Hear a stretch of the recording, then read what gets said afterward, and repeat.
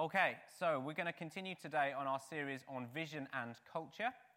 And the last 3 weeks, each of us elders have taken one of the strands of our vision statement, His presence, our community, and their hope. And over the next few weeks, we're going to be moving on and looking at our culture traits, what it is we want to be like as a church, what we hope we already are, and what we're looking to strengthen, looking at traits like courage, generosity, honor, and today we're going to be looking at integrity as part of that. Well, why are we doing these things? What is the point of it? Why have we chosen these particular words? There are so many words we could label as good labels for a community, but why are we doing this? What's it all about? Well, as elders, we were looking at kind of where we were as a church, what we want to be doing, and where we want to be going, and really we're just, like happened yesterday, we're laying out our stall, as it were. This is what we want it to be like. This is what we hope we are like and what we're moving into. And it just fits very nicely with outlining the vision.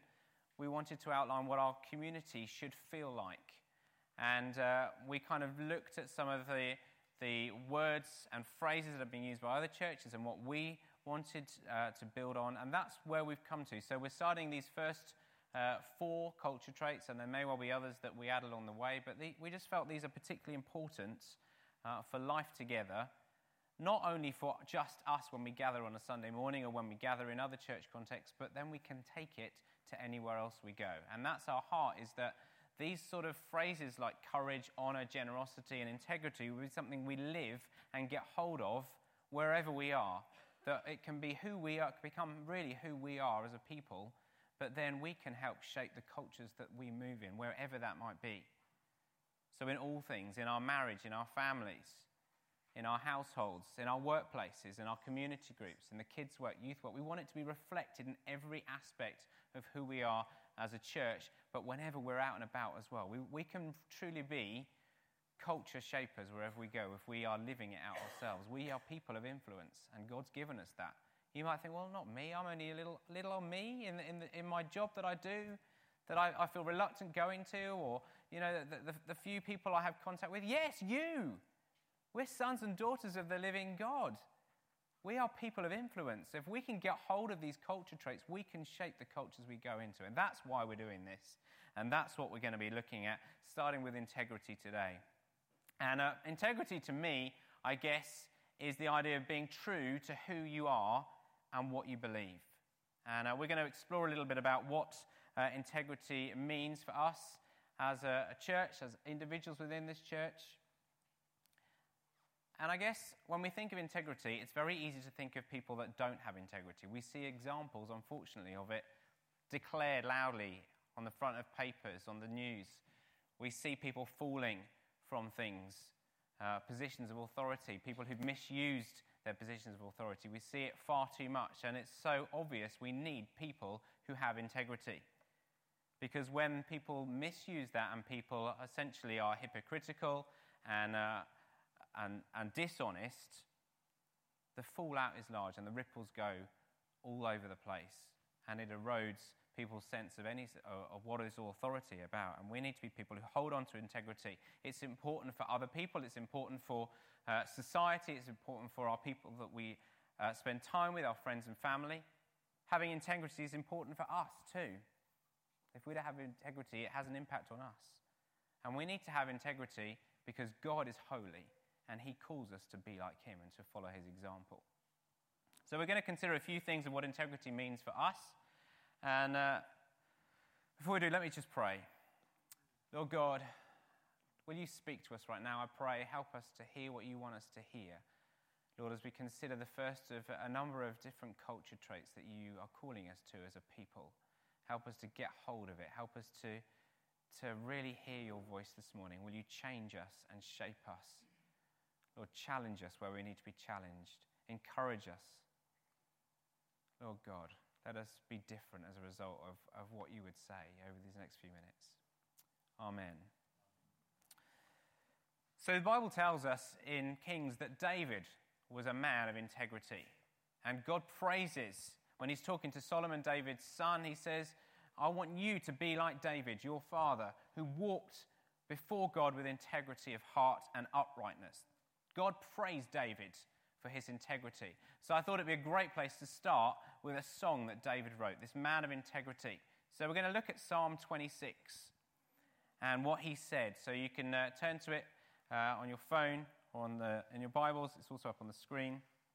And I'm just going to read it to you because I think he's got some useful things in there as David sings this song to God and declares in it this idea of integrity and what he did to walk in integrity. Vindicate me, O Lord, for I have walked in my integrity, and I have trusted in the Lord without wavering. Prove me, O Lord, and try me. Test my heart and my mind. For your steadfast love is before my eyes, and I walk in your faithfulness. I do not sit with men of falsehood, nor do I consort with hypocrites. I hate the assembly of evildoers, and I will not sit with the wicked.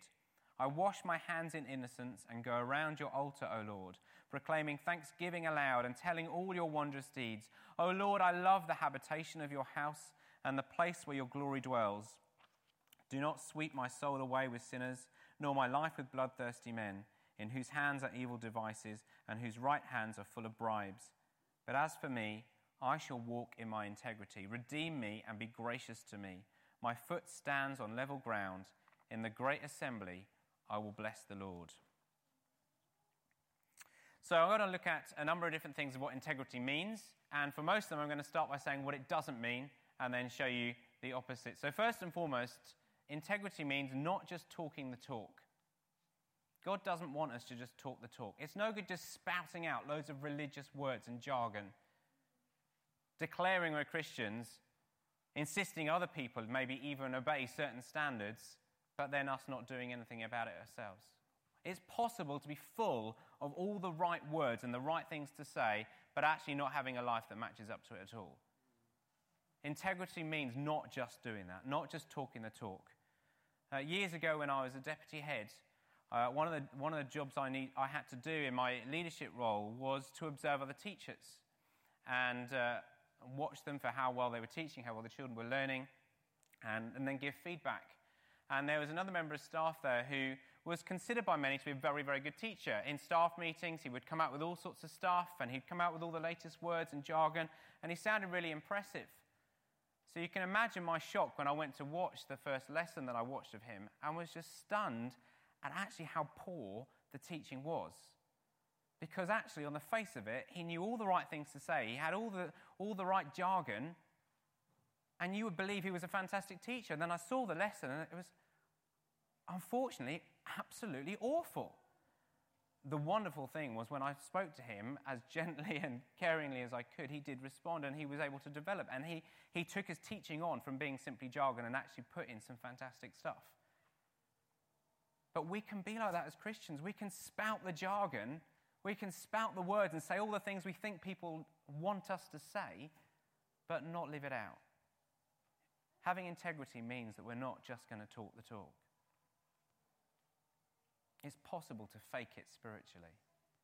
It's possible just to tell people, oh yes, all this is going on, when actually there's nothing there under the surface. We don't want to be like people like that. Jesus makes it very clear he doesn't want people who just talk the talk, and even people who then insist other people to live that way but not doing it themselves. In fact, in a very long speech that's recorded in Matthew 23, I'm not going to read it now, but you can read that for homework. He talks, woe to you hypocrites, over and over again, declaring to the religious leaders at the time who insisted on people doing all sorts of things but weren't prepared to do it themselves. That's not integrity. That's hypocrisy. He doesn't want us to be like that. He doesn't want us to people who just live out this fake image and talk the talk. He wants us to walk the walk. Integrity is not just talking the talk. He wants us to walk the walk. Our actions and our lives must match up with what we say. There's a strong link throughout the Bible of integrity and walking.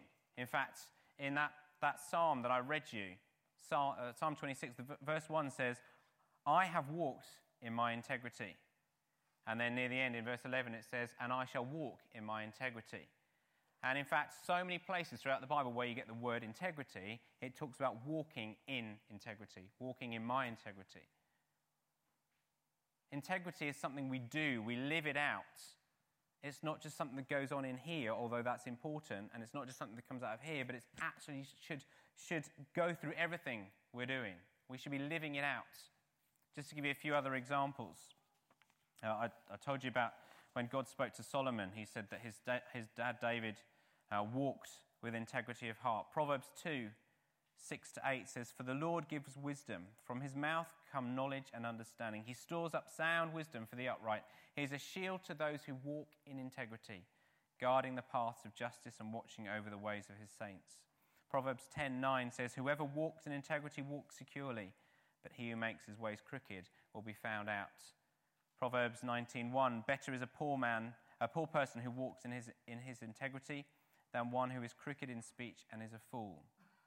Proverbs 20:7, "The righteous who walks in his integrity, blessed are his children after him." And Proverbs 28:18, "Whoever walks in his integrity will be delivered, but he who is crooked in his ways will suddenly fall." The New Testament puts it like this in Ephesians, and we quoted from this recently when I was talking about community. Ephesians 4:1-3 says, "I, therefore, a prisoner for the Lord, urge you to walk in a manner worthy of the calling to which you have been called, with all humility and gentleness, with patience, bearing with one another in love, eager to maintain the unity of the Spirit in the bond of peace." Paul there in his letters to Ephesians is expanding some of this idea of what integrity is, but he uses that phrase, walking in the manner to which you were called. Now, we are people of God. We are his sons and daughters. If you call yourself a Christian here this morning, you belong to the King. And we are called to walk in the manner to which we're called. We're no longer people of darkness. We have been brought into a kingdom of light.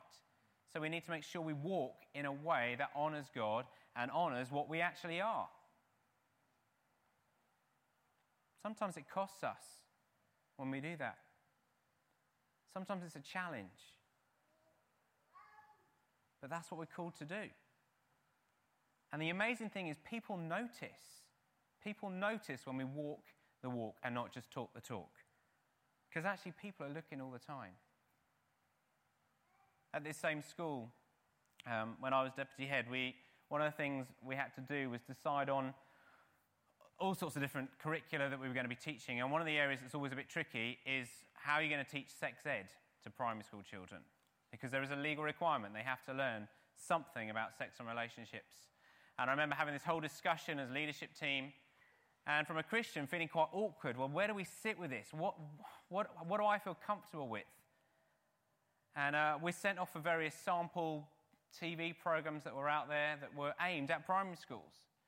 And we had one come through the door that was supposed to be the most popular one that primary schools were subscribing to. And we watched it and I thought, oh my goodness, it's just not appropriate. I don't feel comfortable with this. Now, I had two choices at that point. I could have just thought, well, this is what people are doing. This is how it is. Got to provide something. Or I go with my conscience and what having integrity and saying, look, I just can't do this. Fortunately, I was in a good position as deputy head to be able to have a strong voice, but I couldn't sit there and take it. So we actually sent it back to the publishers with a note saying this is just not appropriate. Ironically, Joshua's school's showing that one this week to him. But anyway. People noticed. You know, they knew where I stood, and if I hadn't said anything, they would have go, well, why are you speaking up? I had a responsibility. They knew I was a Christian. There was a time long before when I was studying, I worked at Burton's clothes shop. And it just shows how long ago it is, because most of us now have forgotten the fact that shops didn't used to open on Sunday. And there was this new thing being trialled when I worked at Burton's, Sunday opening. And okay, it was just going to be for peak periods only, just in the 4 weeks leading up to Christmas or just over a summer special event. And then I had that decision to make. And I know many of us don't have that opportunity now, but at the time you could decide whether you were going to work on the Sunday or not. You could say, I'm not going to be available. And I could have just gone with it. I was on a 0-hour contract, which meant I didn't get paid if I didn't work. Sundays, yeah, great. Extra 6 hours I could get. But my boss knew I was a Christian. What do I do? And so I made a stand. I said, look, I'm not going to do this. Church is important to me.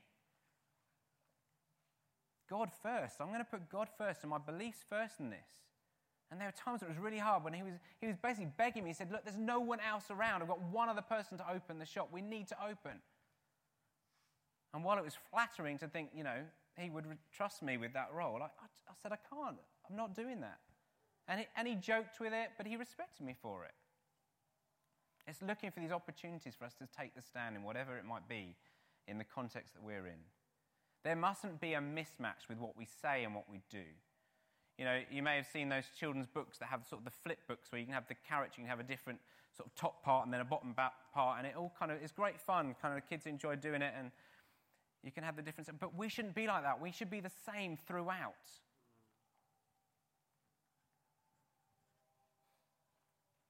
We mustn't just have a Christian veneer on the outside.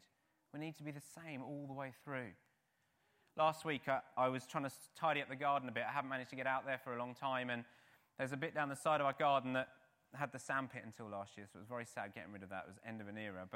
So I was planting some plants, and I had some plants sat in pots along it for pretty much a year now, since I got rid of the sandpit. And I was thinking, those plants aren't doing very well. I need to put them in the ground.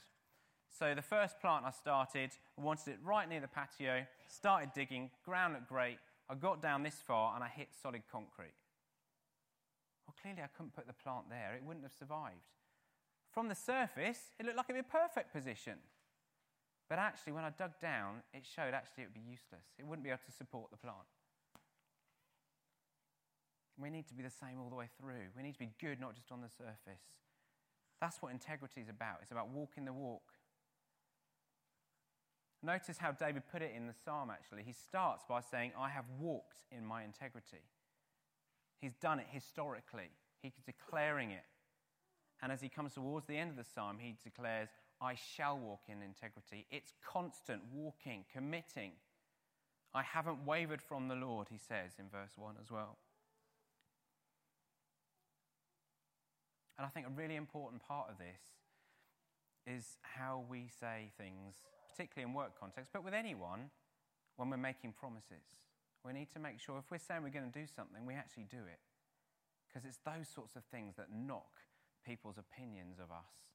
If we're going to be people of integrity, if we say we're going to do something, if we're committing to do something, we need to see it through. In whatever context that may be, whether it's church life or work life or home life, wherever. Our yes really needs to be our yes, and our no, our no.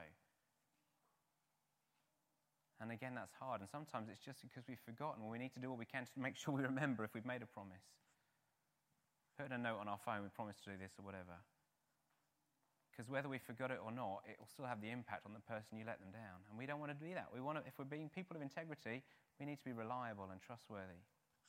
So first of all, integrity means not just talking the talk, it means walking the walk. Secondly, integrity means, and I guess it flows very much on from the first one, it means not living life in compartments. Okay, we've got here a picture. Anyone recognise who this is? Two-Face from Batman, or at least the Lego version of Two-Face from Batman. And Two-Face is this fictional character who basically lives two totally different lives. Okay, you can imagine the guy on the right, your left side, very, very nice, respectable man. You delight in meeting him, very well spoken, treats people very well. Probably don't want to meet the guy on the other side. And yet he switches where he is, depending on what he is. And it's possible for us to be like that. We can switch depending on who we're hanging out with, what sort of person we are. Some of us might live one way when we're at church and when we're with Christians. And then when we're with our families or in work, we might behave a completely different way, putting our life into boxes and compartments. Well, integrity says no compartments. We're one person wherever we go. Now, it might be that our motives are that we want to fit in. Well, if I behave the way I do at church when I'm with my workmates, they'll just think it's weird. So I'm just doing this to fit in. And they might even quote Paul and say, Paul said he became all things for all men. That's not what he had in mind. Yeah, my friends are going getting out and getting drunk, so I'm just doing it to fit in. That's not what we're called to be. We're called to be people of integrity, meaning the same character wherever we are. 1 Timothy, when Paul's writing to Timothy, and he's making criteria for people in church leadership, and he quotes, "This is what I'm looking for in a deacon," which is a form of church leadership, and he says they're not to be double-tongued, saying one thing one moment and another thing another moment. We're not to be like that. Yes, we're to be in the world, but we're not to be of the world. People should notice there's a difference about us. Actually, they need us to be different. Integrity actually is all about wholeness. That's the root of the word. It's about being whole and one, not lots of different pieces and sections depending on where you are and what you're doing.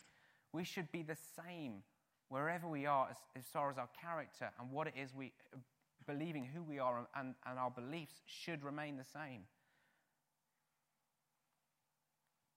This is in such contrast to the double standards that we see around us. Same character whenever, whatever, with whoever we are. David in his psalm there, he talks about not joining in. Doesn't necessarily mean he won't be with them, but he's not joining in with the things. I do not sit with the men of falsehood, nor do I consort with the hypocrites. I hate the assembly of evildoers and will not sit with the wicked. He's not prepared to go along with their way of thinking. John Piper recently put a blog online. He was asked what his views are on television programs and films that show nudity and make a big thing of nudity. And it's a great blog. If anyone wants to know more, I can tell you later. But he starts his response like this. The closer I get to death and meeting Jesus personally face to face and giving an account for my life and for the careless words that I've spoken, the more sure I am of my resolve never intentionally to look at a television show or a movie or a website or a magazine where I know I will see photos or films of nudity. Never. That is my resolve. And the closer I get to death, the better I feel about that and the more committed I become. Frankly, I want to invite all Christians to join me in this pursuit of greater purity of heart and mind. In our day, when entertainment media is virtually the common language of the world, this is an invitation to be an alien. And I believe with all my heart that what the world needs is radically bold, sacrificially loving, God-besotted freaks and aliens. In other words, I'm inviting you to say no to the world for the sake of the world. The world does not need more cool, hip, culturally savvy, irrelevant copies of itself. That is a hoax that has duped thousands of young Christians. They think they have to be hip, cool, savvy, culturally aware, watching everything in order not to be freakish. And that is undoing them morally and undoing their witness. We're called to be the same, whatever, wherever, even when no one's watching us. Because actually, we're always before the Lord. That's what David knew. He walked in integrity before the Lord. It was always in his mind. God was watching him. And we can justify things, well, it's not going to hurt anyone because no one's around. It's hurting you. It's having an impact on you, and God sees. We're to be people of integrity, not sometimes here, not over there. God says, throughout. We need to declare like David, I've trusted in the Lord without wavering.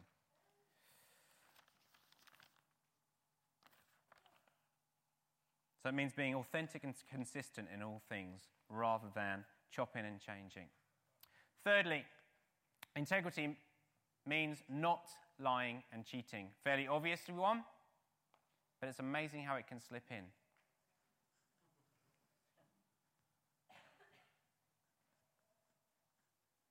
Pinocchio had a fairly obvious trigger when he lied. To my knowledge, none of our noses grow if we lie. It's easy to get away with it, isn't it? It's the capacity of men and women to hide things in the darkness is amazing. We hear about the big stuff, but actually even the big stuff is having to get even bigger to be noticed because it's just accepted. It's just how it is, isn't it? Everyone does it a little bit. Everyone lies a bit, cheats a bit. taking the odd little thing from work. No, everyone does it. It's not a big thing. It's not hurting anyone. That just pervades our society. People of integrity are not to be people who lie and cheat and seek to steal things, because actually it does wreck lives. The simple truth, whether it's fiddling your expenses, flirting a bit too much at work with a colleague, or a full-blown fraud or affair, it does impact lives. Your life and others.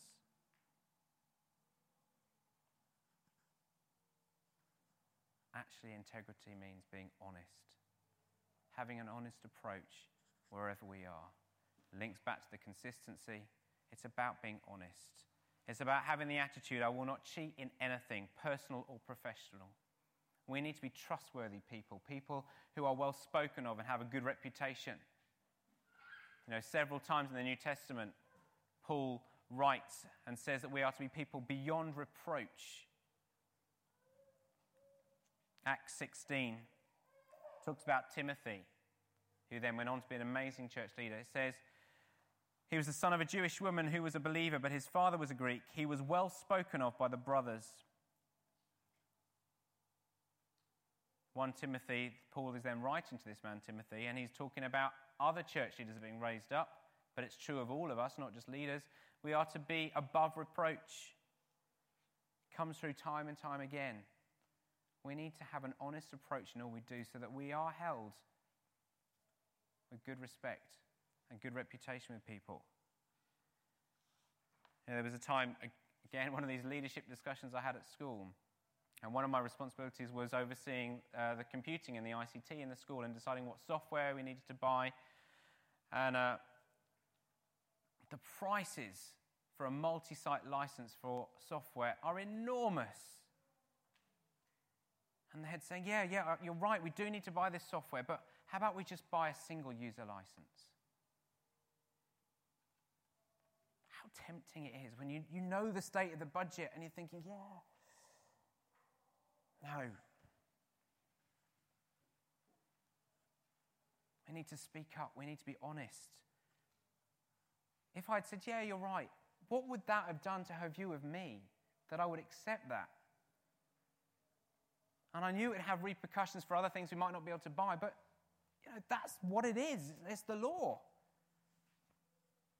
And for some of us, maybe it's kind of, well, yeah, a little pen here, or a bit of paper there from the office stationery.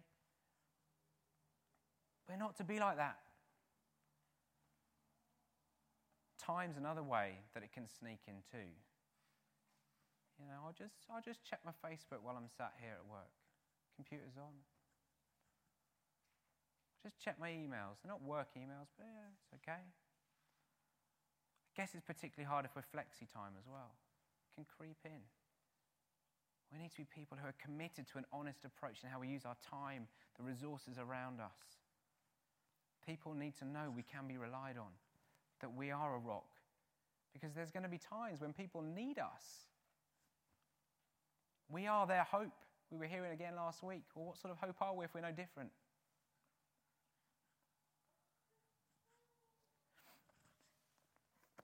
Businesses are always looking for people who have integrity. I'm reading this book called The Measure of a Man at the moment, but I think it's equally true for women as well. So the guy who wrote it writes, I had a fascinating experience one day when I was conducting a Measure of Man seminar in Chicago. 2 men sitting near the front row were obviously interested in what I was sharing about the list of 20 qualities of maturity that Paul outlined in his letters to Timothy and Titus. While I was speaking, they gave me positive feedback, not only with body language, but also with words, such as, that's right, that's true, that's a good point. Encouraged, I went over and sat at their table during the next coffee break. I discovered they were both in upper management in a large steel mill. Furthermore, they were brand new Christians. One of the men said, this is outstanding material. We've heard it before, but not from the Bible. The other man agreed and then added, yeah, I've heard of Timothy before, but this Titus guy, never heard of him. At that moment, I knew I was relating to men who were not only new Christians, but who also knew little about the Bible. And I soon discovered that these were not new to the field of management.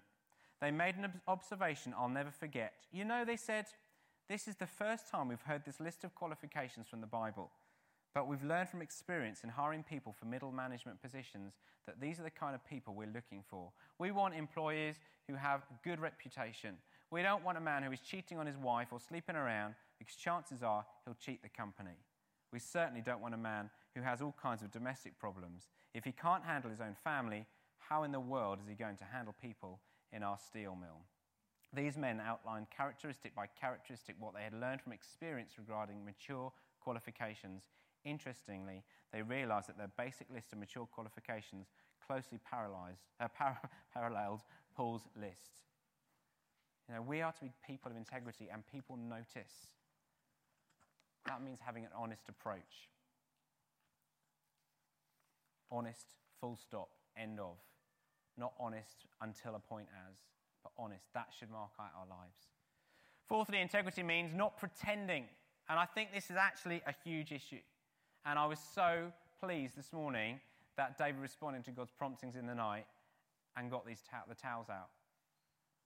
Because actually, we need to be people who don't wear masks, that are real and authentic. And the act of the towels and people coming down, that was an act of realism, of people being authentic, being prepared to open up and be honest about things they're struggling with. And I think a big problem can be, in churches even, that people just go around pretending, wearing masks, not prepared to let people see what they're really like, for all sorts of reasons. Maybe fear of rejection, fear of what people think. Keeping up a spiritual version of kind of keeping up with the Joneses. Expectation to perform. You know, a Christian must look like this, so I've got to be like this. And we can live like that. Well, actually, none of us are perfect. And integrity doesn't mean we are to be perfect. Integrity means being honest, open, real. Saying, well, actually, I do find this thing difficult. Please help me. I really struggle with this. Any ideas? It's no good just projecting a calmness that we've got it all together. What's the point of that? God wants us to be real. There's no great pretenders in his kingdom. Integrity means being real. It means letting those masks down and leaving them down. It means being transparent. It can be scary. Yeah, scary being vulnerable. We were singing afresh this morning about freedom. It's not free to hide behind something you're not. We need to allow people to see us for who we are. It's healthy, it's important. Being accountable to one another. Being real with God, because he knows it anyway. Being real with others if we need help. You know, we want to be a church. I was talking 2 weeks ago about us being a community. We want to be a community that helps and looks after one another, but that involves us actually admitting, yeah, I've got a difficulty here. I'm struggling how to discipline my children. I've got a financial need. I don't know how to do this thing. I keep giving into this temptation. It's those sorts of things we need to be prepared to do, because actually that's how we move on.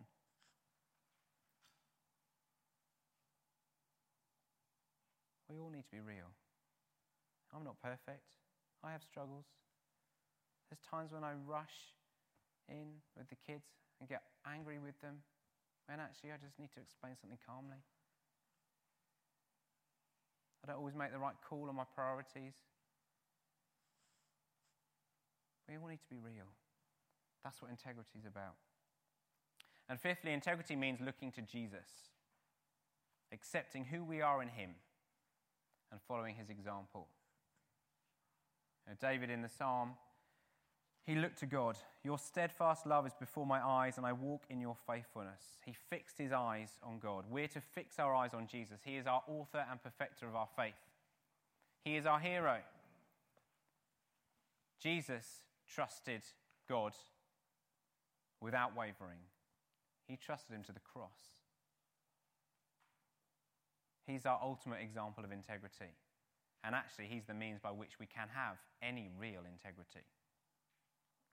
Let me read you one last quote I came across. Jesus is the perfect example of a man of integrity. After he was baptized, he went into the wilderness to fast for 40 days and nights. during which time Satan came to him at his weakest to try to break his integrity and corrupt him. Jesus was holy man and holy God at the same time, and he was tempted in every way we are. Yet he never sinned. That is the definition of integrity. He is the only one who was ever without blemish, perfect, completely truthful, and always showing a pattern of good works. As sinful human beings, our integrity is flawed, but Jesus' integrity is perfect. When we are in Christ, we partake of his divine nature, having been given new natures in Christ, and that new nature is one of integrity because it is his nature. The Bible also describes integrity as the truth. What is the truth? Jesus is the only real truth and the only way to attain eternal life. Nobody comes to the Father unless he goes through Jesus, who is the way, the truth, and the life. Many times Jesus prefaced his words by saying, "Truly I say to you," which in essence means, "I tell you the truth." Jesus never lied, and his actions defined integrity. Once we come to Christ in faith and repentance, he gives us the gift of the Holy Spirit, who assists us in developing our incorruptible integrity. It is impossible to have real integrity without Jesus as our Lord and Saviour. May the Lord give us strong integrity that becomes incorruptible through the power of the Holy Spirit. So integrity means not just talking the talk, but walking the walk. It means living honestly, not looking to lie and cheat. It means being consistent, not living life in different compartments. It means being real and authentic, not hiding behind masks and pretending. It means looking to him, the author and perfecter of our faith. We need to hold on to integrity. We need to demonstrate it. As individuals, as a community, we want to be marked out by integrity. People who are faithful, consistent, authentic, honest, vulnerable, real, trustworthy. As Paul charged Timothy at the end of, partway through 1 Timothy, he says, "Keep a close watch on yourself and on the teaching. Persist in this, for by doing so you will save yourself and your hearers." Keep a close watch on yourself. Let's be people of integrity, true to who we are and what we believe. I want to finish with a video. Some of you might have come across this before. It's called The Fellowship of the Unashamed. It's a call, a declaration that we're going to be people true to who we are, people with integrity. I'm going to finish with that, and then maybe we'll worship.